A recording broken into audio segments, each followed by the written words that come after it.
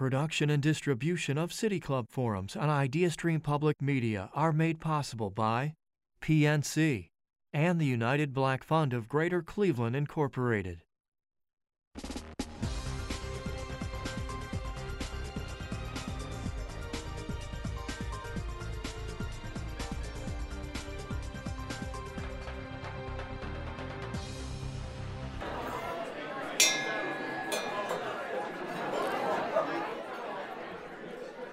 Hello and welcome to the City Club of Cleveland, where we are devoted to conversations of consequence that help democracy thrive.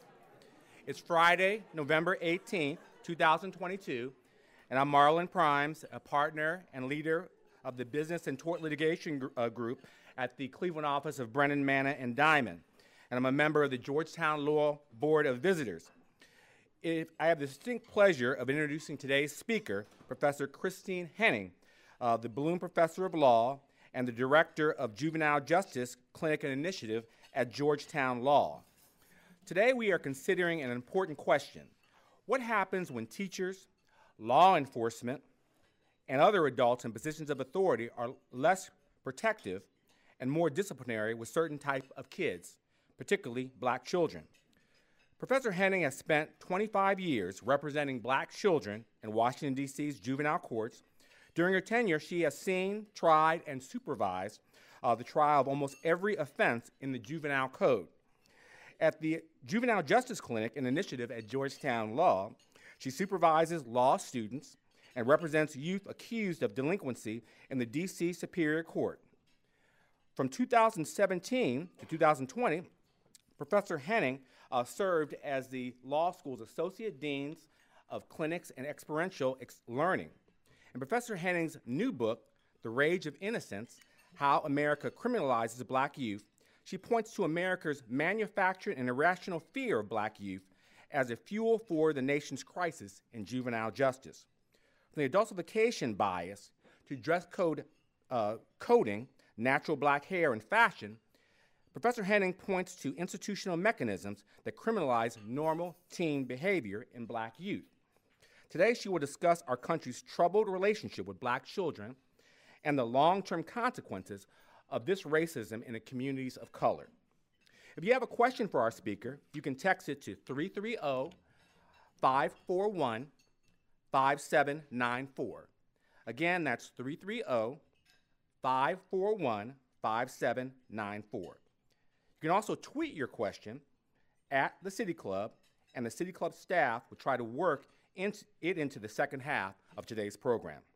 So, without further ado, members and friends of the City Club and Cleveland, it is my pleasure and distinct honor to welcome Professor Kristin Henning.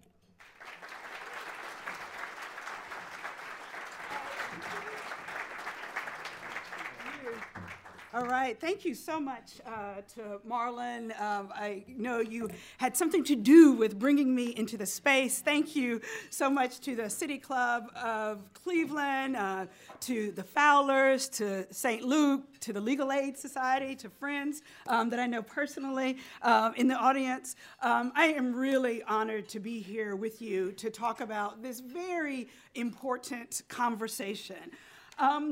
As Marlon said, I have been representing children in the nation's capital for the last 26 years. But here's the most shocking data point. I have only represented 4 white children in that entire time. That's it. Every other child that I have represented has been an African American. For those of you who are not familiar with DC might be thinking, well, maybe there are no white children in the nation's capital proper. Great. Or that white children don't commit crime. And we know that neither one of those are true, right? And so it really became hard to continue to do this work on the ground in the courts without really wanting to dismantle the whole system. But short of that, at least wanting to ask the really hard questions, right? Questions like, why do these extreme disparities exist? not just in Washington, D.C., but all across the country and in places like Cleveland, right? And also wanting to understand whether or not the disparate, the differential perspectives and treatment of Black children from other children is somehow justified. And if it's not, what do we do about it? Without wanting to know how the criminalization and the disparate treatment of Black children in particular affects those children developmentally, right? Mentally, psychologically, and even physically. And so that's what my book is about. The Rage of Innocence, How America Criminalizes Black Youth. And I have to say that I am more than anything just honored to be in a space with so many young people here in this conversation. And I'll start here and I'm going to end here, which is if you want to know how to make the world a better place for Black children, ask them. Okay? And we'll come back and talk about that. So, let me be clear. When I talk about the arrest, prosecution, and detention of children in our nation's juvenile courts, people automatically assume that I must be talking about serious violent offenses, murder, rape, robbery, carjacking. But the data shows that very few children of any race and any class are engaged in the types of crimes that we fear most or that we hear about most on the television. Instead, our nation's juvenile courts are populated with children who are engaged in normal adolescent behaviors, right? What do we know about adolescents? I could ask you, right? And you would tell me they're impulsive and reactive and emotional, right? They are fairness fanatics, right? It's not a myth. They do what their friends do, or at least what they think their friends are doing, right? And they don't think ahead to the long-term consequences. That is the nature of what it means to be a teenager, to be an adolescent. But yet, time and time again, we see racial disparities in the number of children who appear in our courts. And so I think the best way to bring that to life for folks in the room is to tell you a story about a client that I call Sharice for purposes of the book. And Sharice was a 17-year-old child that I represented with my law students at Georgetown. And Sharice one day got into an argument with her boyfriend at school. And she was convinced that her boyfriend was cheating on her. And so she grabbed his cell phone and began to walk away. As she's walking away down the hall, she's scrolling through his text messages to see if he's been texting with someone else. A school resource officer happens to see this and decides to intervene. What was his intervention? To arrest her. She was arrested in the hallway, detained overnight in a detention facility, and prosecuted, formally prosecuted the next day for robbery, taking the property of another without right. Right? So now on paper, you've got the 17-year-old girl who looks like a violent felon, when in reality, she is a teenager engaging in normal teenage behavior. And we have to ask ourselves, why is it that we have children in court for that type of engagement? And so here's what's important for our conversation about race and adolescence, right? The research makes clear that children act like children all over the world, no matter what they look like and no matter where they live. It's not just a U.S. phenomena, right? The developmental features of adolescence are found throughout the world. So there's no good adolescence, there's no bad adolescence, there's no black adolescence or brown adolescence, right? Adolescence is just adolescence, and yet disparities are evident throughout every city in our country. And even when we get annoyed, right? Annoyed at the recklessness of adolescence, right? The impulsivity of adolescence, for the most part, right? We still treat most children with tolerance and grace and forgiveness and redirection, right? But Black children are criminalized for virtually every feature of adolescence, right? The clothes they wear, the music that they listen to. Black girls even are punished for the ways in which they style their hair, talking back to adults, coming home after curfew, even experimenting with sex and drugs. And no, I don't want any child to do those things. And I won't ask you in the audience how many of you engaged in these behaviors, and yet you're here in this community at the City Club, right? You came out just fine. This is a nature of adolescence. And so I could pull any one of those threads, right? So just take for a moment, right? Think about music, right? Think about heavy metal, country, pop music, right? Rock music. All of these genres have the same sort of misogynistic themes, glorification of violence, sex, drugs, right?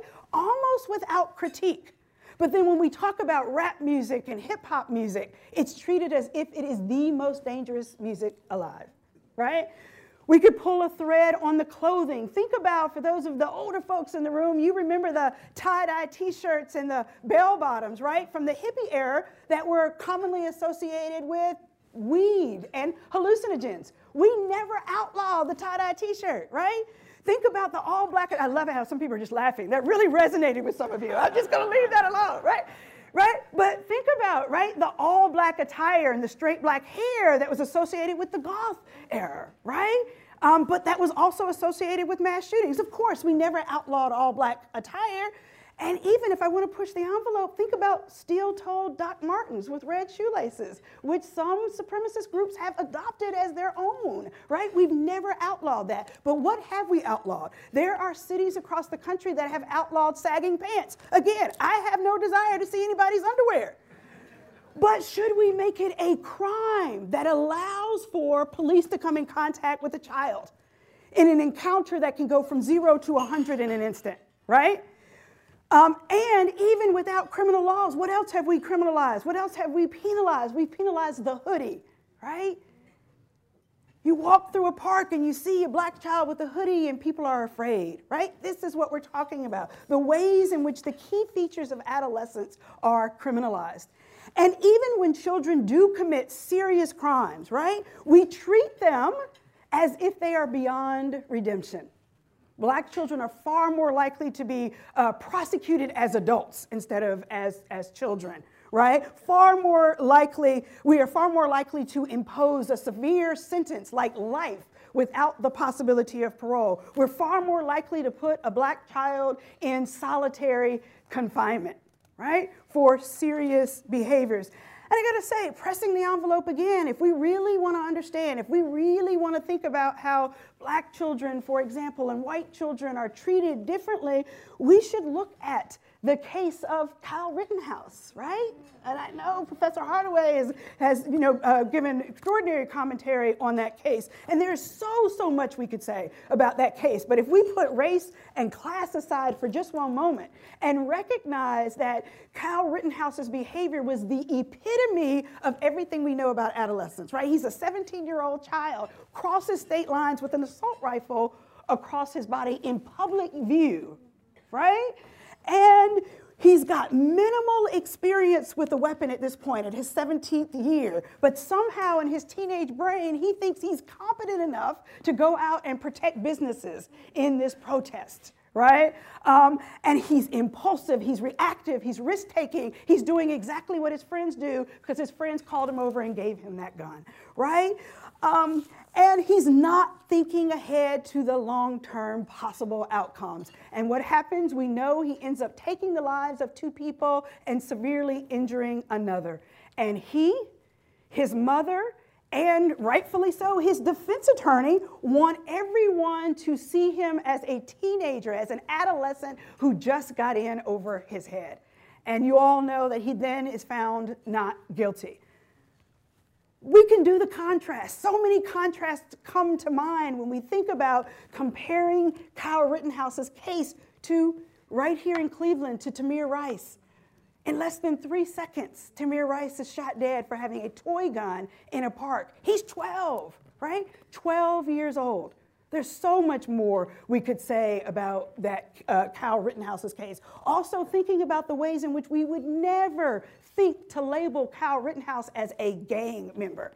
But let's put a different, lens on this, right? Imagine the exact same scenario if it had been a black child. Imagine a scenario where a black child gets a phone call from a friend. Hey, something's about to go down on the corner. Can you come out and show us some support? Kid being loyal to his friends, comes out, shows up with his friends. Friend passes him a gun, things get out of control, and someone dies. Would we ever think of that as self-defense? Instead, we would label that gang activity, right? Notwithstanding the comparisons to what, Kyle Rittenhouse has done. And in fact, when you look at photographs of Kyle Rittenhouse, they're all dressed alike, all the markers of that sort of gang activity, right? They're in fatigues, it's all the things you think of. We don't think about, we did not process as a country Kyle Rittenhouse's case in the same way we would process a case involving a black child. So why is it? Why is it that both civilians and law enforcement, all of us, are more likely to perceive Tamir Rice or to perceive my client Sharice as a threat, as a danger? There are so many, layers to that, but part of it lies in the very answer, to be quite frank, that one of the officers gave in explaining why Tamir Rice was shot. He talked repeatedly about how Tamir appeared to be older than he actually was, right? They talked about how he appeared to be standing 5 feet 7 inches tall, wearing a size 36 pant and an extra large jacket. Well, guess what? The research shows that Tamir Rice is not alone. That individuals, both civilians and police officers, are more likely to perceive a black child as significantly older than they actually are. There's some powerful research by Dr. Philip Atiba Goff, that I commend that all of you look at, showing that folks tend to perceive black children, black males in particular, as more than 4.5 years older than they actually are. That means you see a Tamir Rice and you see a 16 or a 17-year-old, and you see a 17-year-old black child, and you see a 21 or a 22-year-old child. That has a profound impact on how we engage with them. Also, there's research showing that we perceive black males as as bigger, taller, more muscular, right? Heavier than they actually are, and heavier than a white male, a young white male that's the exact same size, exact same height, exact same body build, and with the exact same strength, upper body strength, the exact same. You look at that black child, young black male, and you see them as older. Similar research has been done with young black girls, showing that adults, are more likely to perceive black girls as older, more mature, right? More knowledgeable about adult topics than they actually are, less innocent and less in need of protection. All very powerful research. So, but we cannot talk about this criminalization of black youth without understanding how young black children perceive and experience their encounters with the police. Again, I think the best way to bring that to life is to share one more story, a story about a client that I call Andre in the book. So Andre was a 15-year-old boy who's walking down the street with a friend that I call James. As they're walking about, they're literally engaged in no activity out of the ordinary. They're not loud, they're not roughhousing, they're not using drugs. But a police car drives up. Actually, an unmarked car drives up and rolls down the window and says to them, "Did you hear any gunshots?" At which point both boys say no and they keep on walking. The officers are still unsatisfied, so they continue to follow the boys, and they say, "Well, can I see your waistband?" And what they're asking the boys is to just lift up their shirts so that the officer can make sure they don't have any weapons. Both boys lift up their shirts, and they keep on walking. The officers don't see anything. Officer still not satisfied and says, "Well, can we search you?" At which point the boys say yes. Officers get out of the car, put the boys against the wall, and begin to frisk them. And I'm going to tell you, I'm going to stop touching myself, but as a defense attorney, I am always baffled, right? I'm always baffled. Why do you say yes? Why did you agree to be searched? Why did you agree to lift your shirt? And Andre says to me, well, Ms. Henning, wouldn't you? Because if we said no, they were going to frisk us anyway, and if we tried to run away, they would have shot us in the back.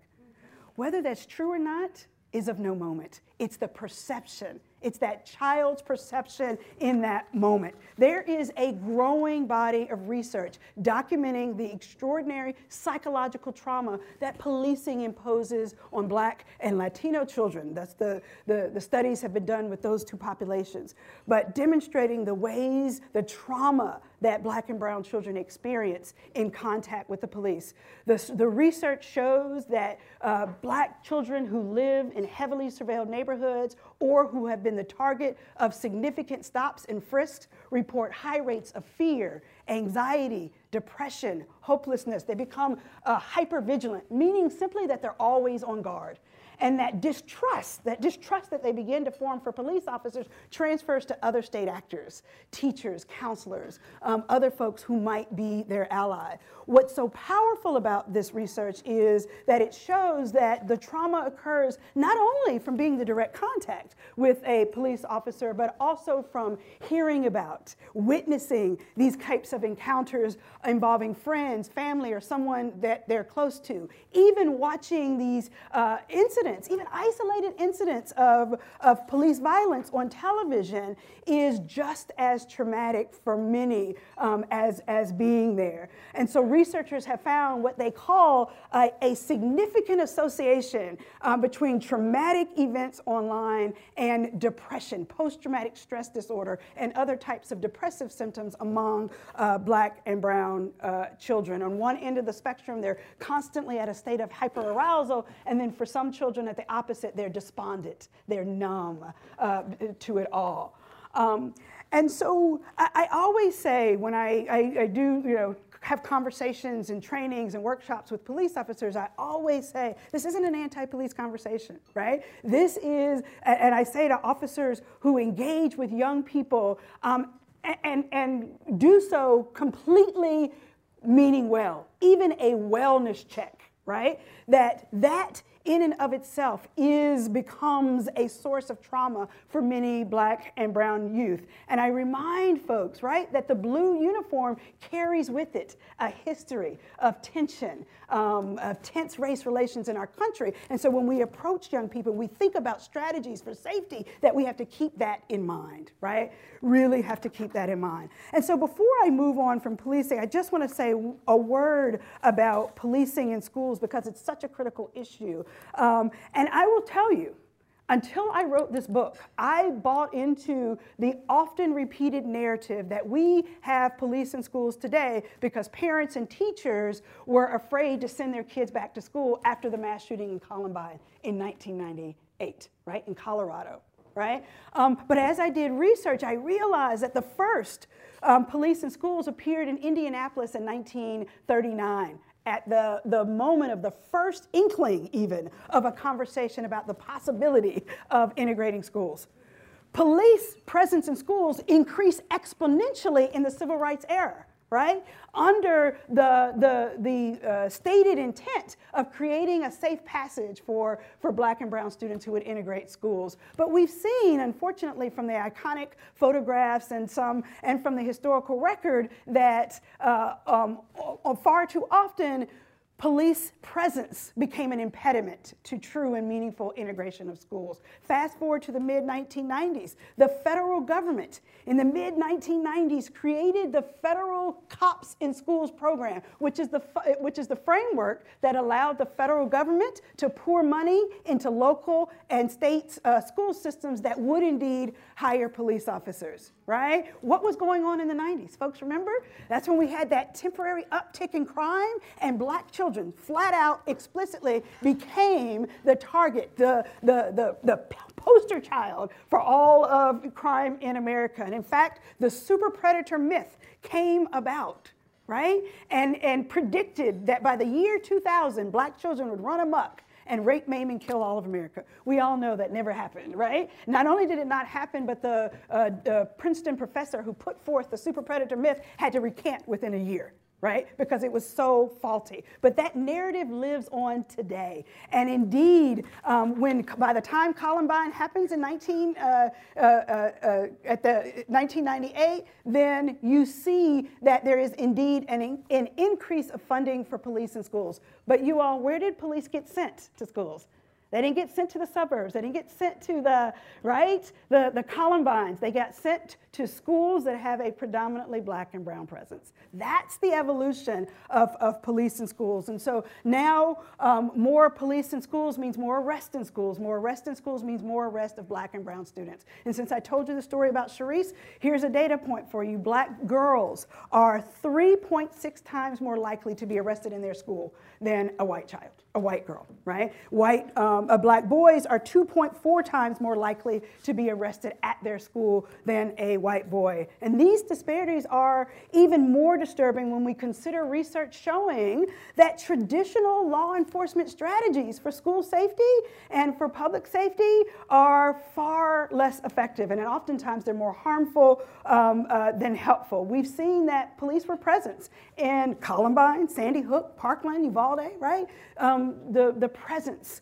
of traditional law enforcement responses has not been sufficient to interrupt or to prevent mass shootings. So that's a lot of information. And I know y'all want to end on hope and ideas and understanding about what do we do with that. And so, you know, there's so many things that we know about what works. And I'll start this way, which is to say that we have to radically reduce the footprint of traditional law enforcement in the lives of all children, right? All children. But especially black and brown children who have been so disproportionately overrepresented, right? And so when I talk to police officers, this you know what this means? It doesn't mean what it means is that we're reimagining what policing is for, is that we are all come together and we think about what is it that we really need police to do, and then we relieve them of all of those responsibilities that we don't need them for, right? Like raising our children in the school system, right? Or intervening in a mental health crisis or intervening in a drug overdose, right? Think about what we do need police for and relieve them, right, of the extra burden of those things that they don't need. But the big thing here, and this is what I want the takeaway to be, it is the fundamental way forward is about investing in alternatives, right? Alternatives to traditional law enforcement strategies. And so that means adopting a public health approach to both school safety and to community safety. What is that? A public health approach, number one, is attentive to developing meaningful relationships between children and adults, right? That's the starting point. It's also, a public health framework is also one that is trauma-informed and trauma-responsive. It recognizes that children today are experiencing significant levels of trauma, right? And that we have to be ready to engage with that. It also calls for a restorative response, right? That seeks to repair relationships that have already been broken. And most importantly, a public health framework is one that has to be racially equitable, right? That treats all children like children, right? So what does that look like on the ground? It looks like counselors and social workers. It looks like a continuum of mental health providers for young people. It looks like peer intervention and positive youth supports. It also looks like social emotional learning in the classroom, and it looks like smaller class sizes. In schools, and I'm not naive, right? I live in Washington, D.C. In schools where there is real evidence of violence, and let me be clear, the robbery allegedly committed by my client, Sharice, is not real evidence of violence, okay? But in schools where there is real evidence of violence, we look at credible messengers, right? Violence interrupters, folks who look like the children in the schools, right? That go out and intervene and negotiate and restore relationships. That's what a public health framework looks like. So the bottom line is that we have to treat all children like children. And we have to invest in children, in families, and in communities instead of our traditional law and order response. So I thank you all for having me. Thank you.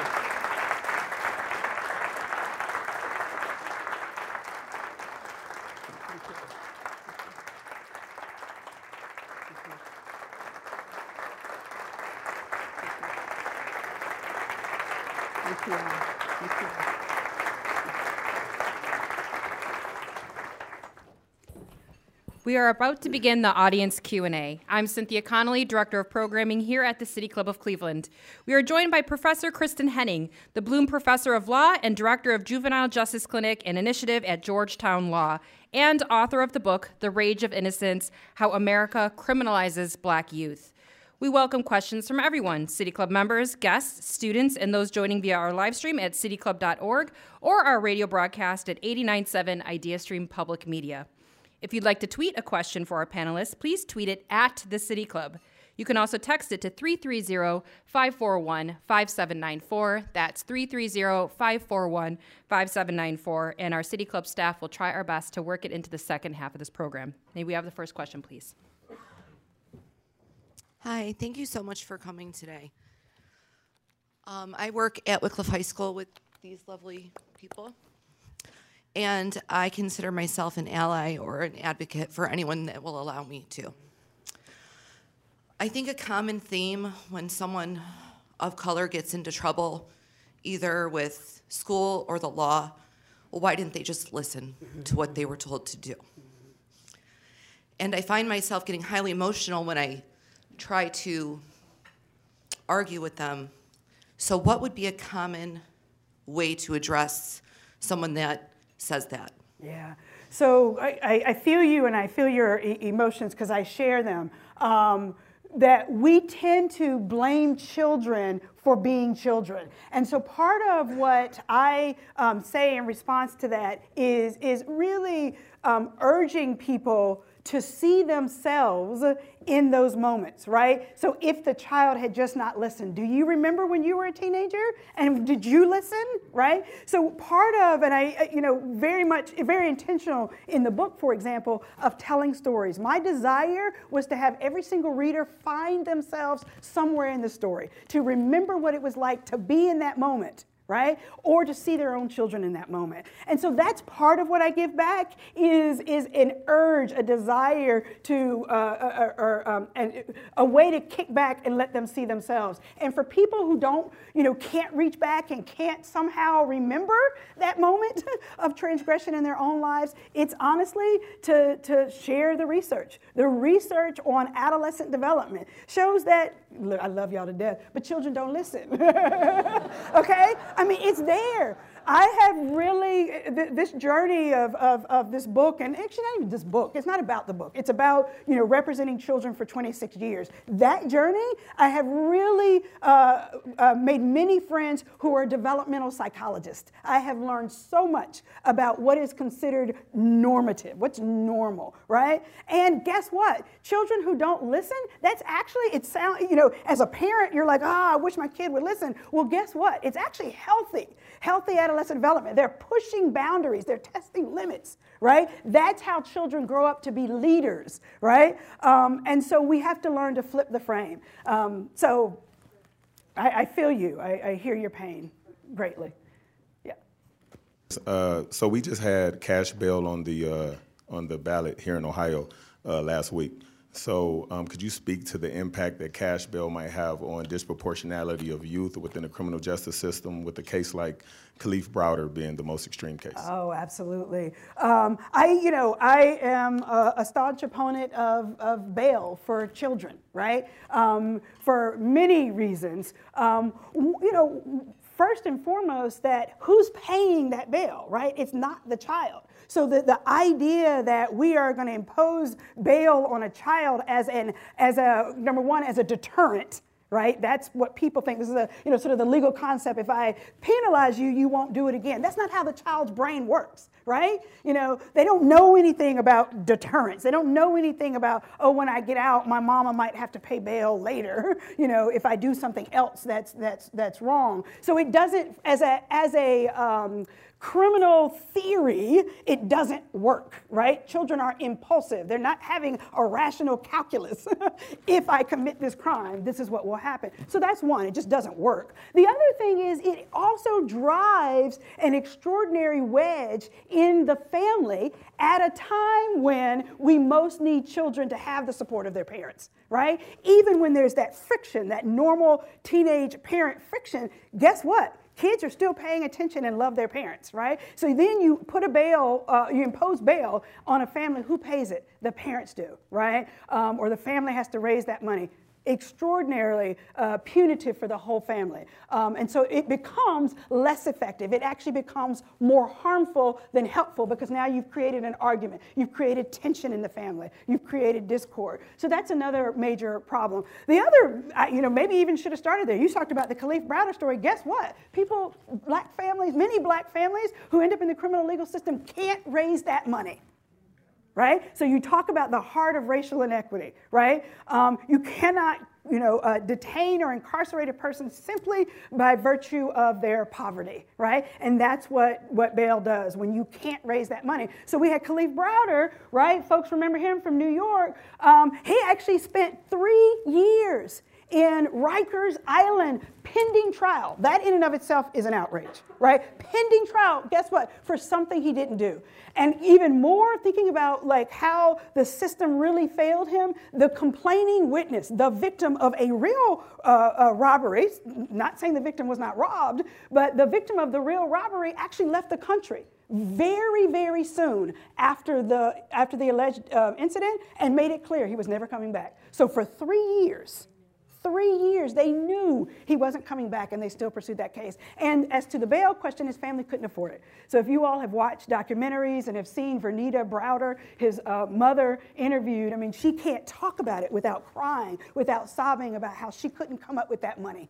Right? And then when they couldn't come up with the money fast enough, guess what? The court then said, well, you know what? We're going to actually remove the bail anyway, and we're going to hold you on what we call in the law personal, like we're going to hold you in detention based on the severity of the crime, separate and apart from whether you could have come up with the bail, right? So they removed even the opportunity for him to post bail. So those are 3 sort of reasons why I'm really opposed to it in youth court.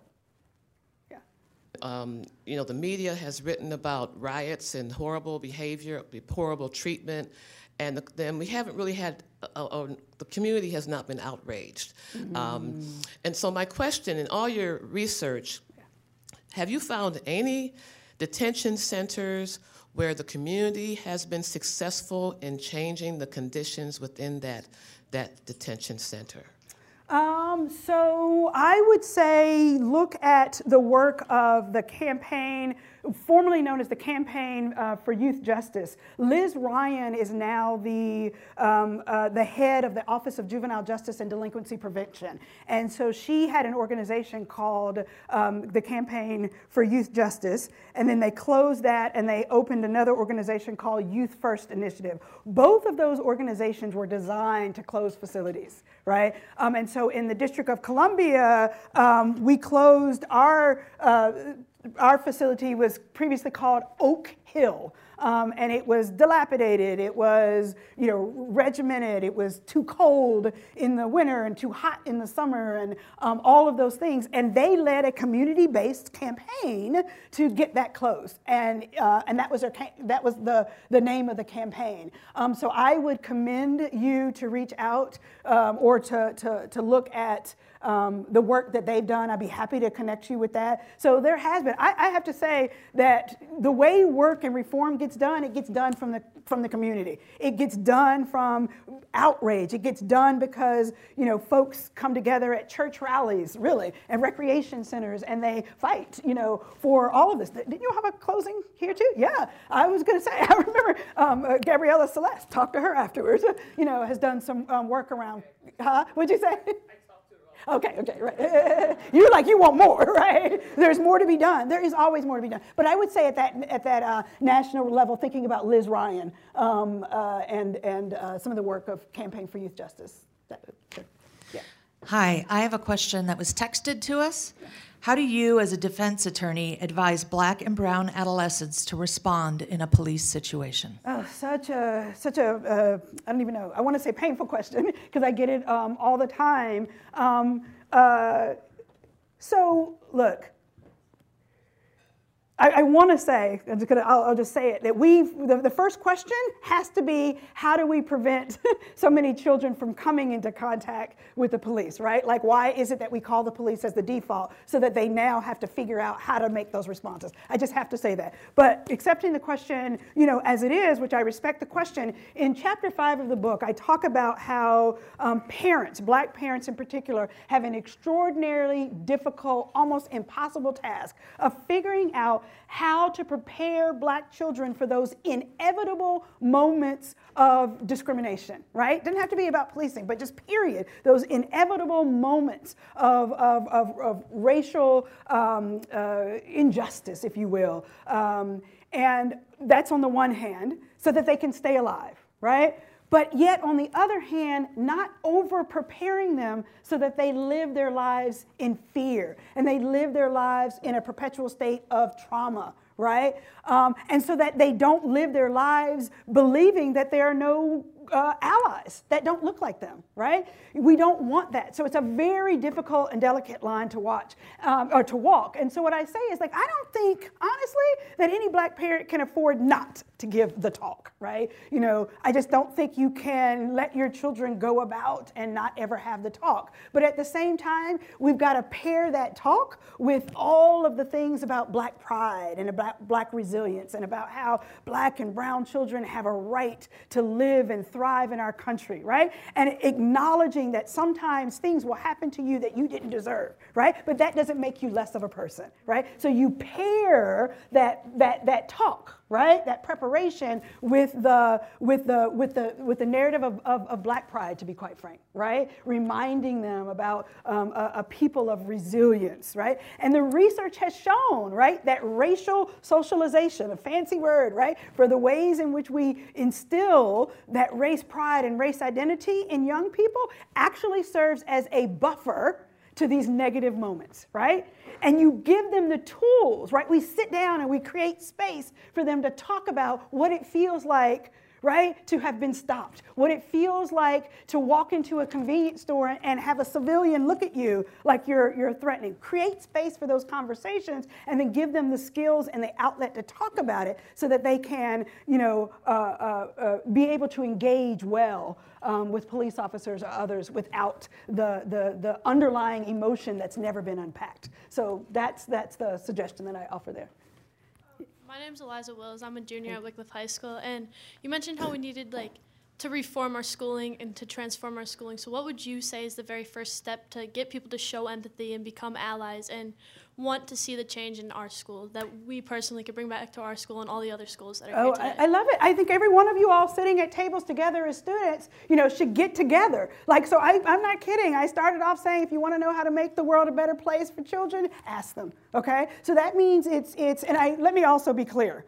I don't want to put all the burden on children, right? That it's adults have to do better, right? But in response to your question, which I really value, is set your own agenda, right? Set your agenda. Figure out, if I come together as a club, those of you who you came for a reason. If we sit down, what are the top 3 priorities that you want to see for change in your school? What does it look like? Right? And we've done some of that work in DC, for example, where there are organizations that will have roundtable with youth, right? And let them draft an agenda. What is it that you want to, what change do you want to see? I would say to teachers, partnering with, students and sitting down and saying, what is the number 1 priority for change? And having teachers, work with the students as a part of a class assignment to come up, what's the agenda? What does that agenda look like? Right? It's creating space. So, I was at a wonderful one of those little roundtables with young people, and this conversation about social emotional learning, teaching young people how to engage, with empathy with their classmates. And one of the young people that was talking to me sort of raised her hand and she said, we really need to tell our teacher to move our social emotional learning class to before lunch. Because after lunch, we're all tired and nobody's paying attention. I mean, just the smallest thing, right? It's like sitting down and problem solving with young people at the table. I think too much of the conversation about reform is top down. So I think the first thing I would say is, form a club. Ask your teacher for a sponsor. And number 3, identify your top 3 concerns. And when I say concerns, what do you want to see change? That's as simple as that. And then figure out a way for it. Yeah. So I wanted to know that with representing Black children in Washington, D.C., about the George Floyd protests, I wanted to know that was there any time that children were being incarcerated for peacefully protesting? And did you ever, what was up with that? I wanted to know. Oh, that's so great. Oh, my goodness. So we're going to make sure you get a copy of the book, because I actually tell this story. I'm not going to tell you, but I'm going to answer your question. But the story at the beginning and the end of the book close with just that, this idea of what happened to one of my clients who was protesting. So so a couple of things that your question makes me think of. One of which is that I have been so moved by the outpouring of an activism of young people over the last several years. And it included the activism after the Parkland shooting, right, in Florida, right? Those students rose up. And let me be clear, they were very adamant that they wanted their schools to be safe, right? They didn't want any more violence, but guess what they said? We don't want police officers to make it safer. Right? That wasn't the strategy. So one, there's that. In the District of Columbia, another example, we had this goes to your question about what young people can do.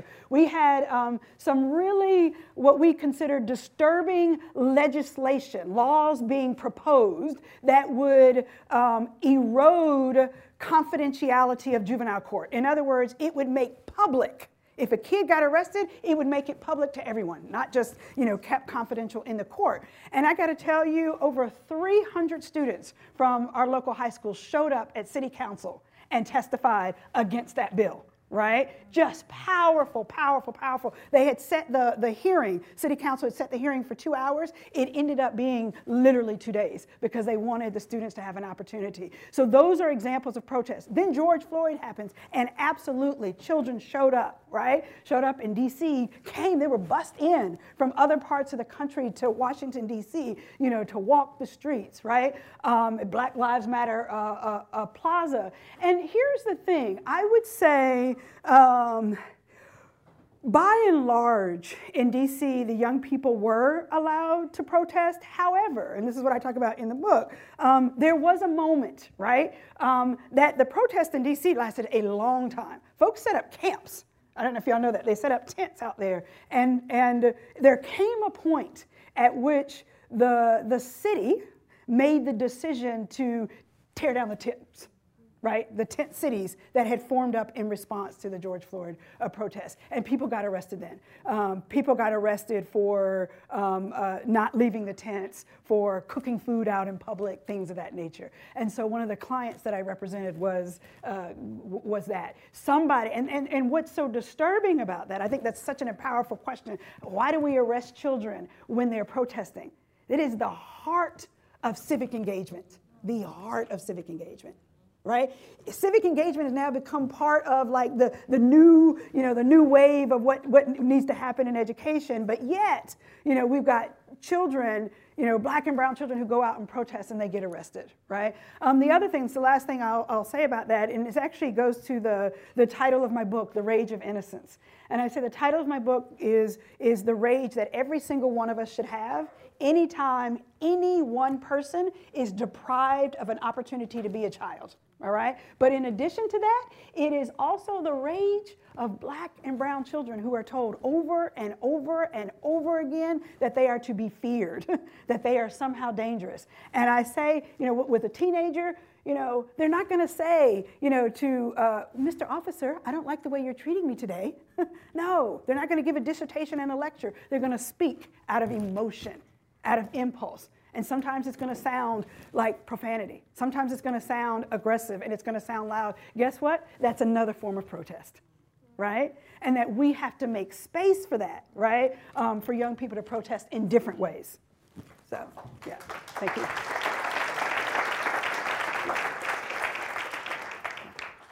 So I wanted to see if you can speak to something that, so I've coached youth sports for a long time and served as a youth minister. I have 3 young adult children myself. I've had this conversation with various youth over the years about the fear. One of the things that they've shared is that as black youth, they'll say, well, when there are events where there are black youth, whether it's a game or a party, that violence happens a lot. There's a lot of fighting. And these black youths would say, you know, we don't have any issues going to an all-white game or all-white party, but a lot of, whether it's at a mall, where there's large gatherings of black youth, it is not false that a lot of violence does happen. I'm not saying it happens all the time. I know there are blacks that won't go to certain all-black youth, like, no, you know, something may jump off. There's this fear, this perception that something's going to happen. So can you speak to that? Is that a false, or would you say, that's reality, that does happen often? And you're right, there are blacks that probably don't go to all black things for youth because of this. And is that where the fear is coming from? Whether you're a police officer or whether you're white or black, that there's this fear, if there's a large black contingency of people, you fear it's going to happen. And if you do believe that, then what can the community do? What can parents do? What can organizations do to try to help educate on violence? Yeah. So I mean, this idea that violence does happen. I will never stand and say that violence doesn't happen and that violence, you know, doesn't happen at like the party, right? Here's the point that I really don't want us to lose when we acknowledge that. And that is, again, it is like 2% of the people at that party engaged in that violence. And that our response is it's a draconian over response to all black children because that 2% who went to that party and engaged in that shootout or that violent crime. And so that we cannot make policy, right, criminal justice and juvenile justice policy based on that 2%. That's one thing. The second thing is, so yes, I want to be safe, and I want my kids to be able to go to parties where they can be safe. And so we have to then ask, what's the root causes of that? Right? Like, where can we allocate our dollars? I feel like violence persists in our country because we've allocated dollars to traditional law enforcement that we've seen hasn't worked. Right? And so that instead, like, where are we as a community providing resources and outlet? So if you've got teenagers who are worried about going to a particular party because they're worried about a shootout, do we have spaces that those kids can go to and play, where they are welcome, where they won't be discriminated against, where they won't be looked at, you know, as if they are a threat or if they are criminal, right? And so, like, you know, black kids want to go to the neighborhood recreation center. Well, let them go to the neighborhood recreation center without cops parked in front, you know, of it, right? And so, you know, so kids, I feel like, and we see it in the qualitative research, meaning the anecdotal studies, that black kids end up going to the house party where the violence is more likely because they don't have other outlets. They don't have other places where they're allowed to go and play and have recreation and leisure without adult supervision because we haven't created those safe spaces. So what I'm saying here is it's an allocate, like, our strategy for safety has to be that public health safety, which is going to reduce the 2% of kids who are engaged in criminal behavior. The third thing I'll say about it, so to the extent that we do need police in our society, that's where you need police, to do the laser sharp investigation to figure out who is really engaged in that criminal behavior. And then once we've investigated and figured out who those kids are, we provide them with the services and the resources. And guess what? There's evidence-based best practices for what works, even with the most violent offenders, right? And so that's what we've got to do.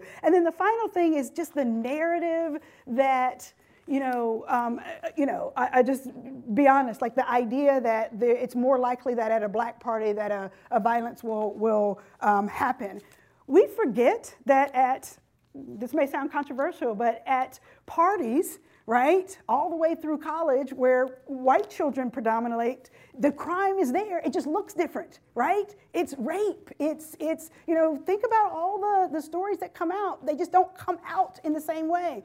It may not be a shooting, but it is other violent criminal behavior that is just as devastating to the victim as shootings. This is not to say that means we care less about violence in the black community, but I push back on the narrative that somehow a black party is more dangerous than a white party. So I just wanted to throw that in there. So I go take my seat. Thank you. Appreciate it. Thank you, Professor Henning. You came with the energy, and our audience certainly matched that energy. We had so many questions lined up. We're so sorry we couldn't get to them all, but you're welcome to follow up with Professor Henning at the book signing immediately after the forum. Today's forum was part of our Health Equity series in partnership with the St. Luke's Foundation, our Criminal Justice series in partnership with the Shar and Chuck Fowler Family Foundation, and our Authors in Conversation series with Cuyahoga Arts and Culture, the John P. Murphy Foundation, and the Cuyahoga County Public Library. Thank you to each of you for your continued support of these consequential conversations here at the City Club. We'd also like to welcome guests at the tables hosted by the Shar and Chuck Fowler Family Foundation, the Centers, Delta Alpha Lambda Foundation, the Georgetown Club of Cleveland, John F. Kennedy High School, the Legal Aid Society of Cleveland, MC Squared STEM High School, the Positive Education Program, the St. Luke's Foundation, Shaker Heights High School, the Thurgood Marshall Oratorical Debate, Education Project. That is a mouthful, and this is a lot of tables. Warrensville Heights High School and Wycliffe High School. Such an incredible roster of organizations and schools. Thank you all for being here today. Next week, we're off on holiday break, but we'll be back here at the City Club on a Wednesday, November 30th, with Fatima Goss-Graves, President and CEO of the National Women's Law Center. She'll be in conversation with the YWCA of Greater Cleveland's new CEO, Helen Forbes Fields, on the changing landscape of reproductive rights. Tickets are still available, and you can find out more at our website at cityclub.org. And that brings us to the end of today's forum. Thank you all for being here today. I'm Cynthia Connolly, and this forum is now adjourned. For information on upcoming speakers or for podcasts of the City Club, go to cityclub.org.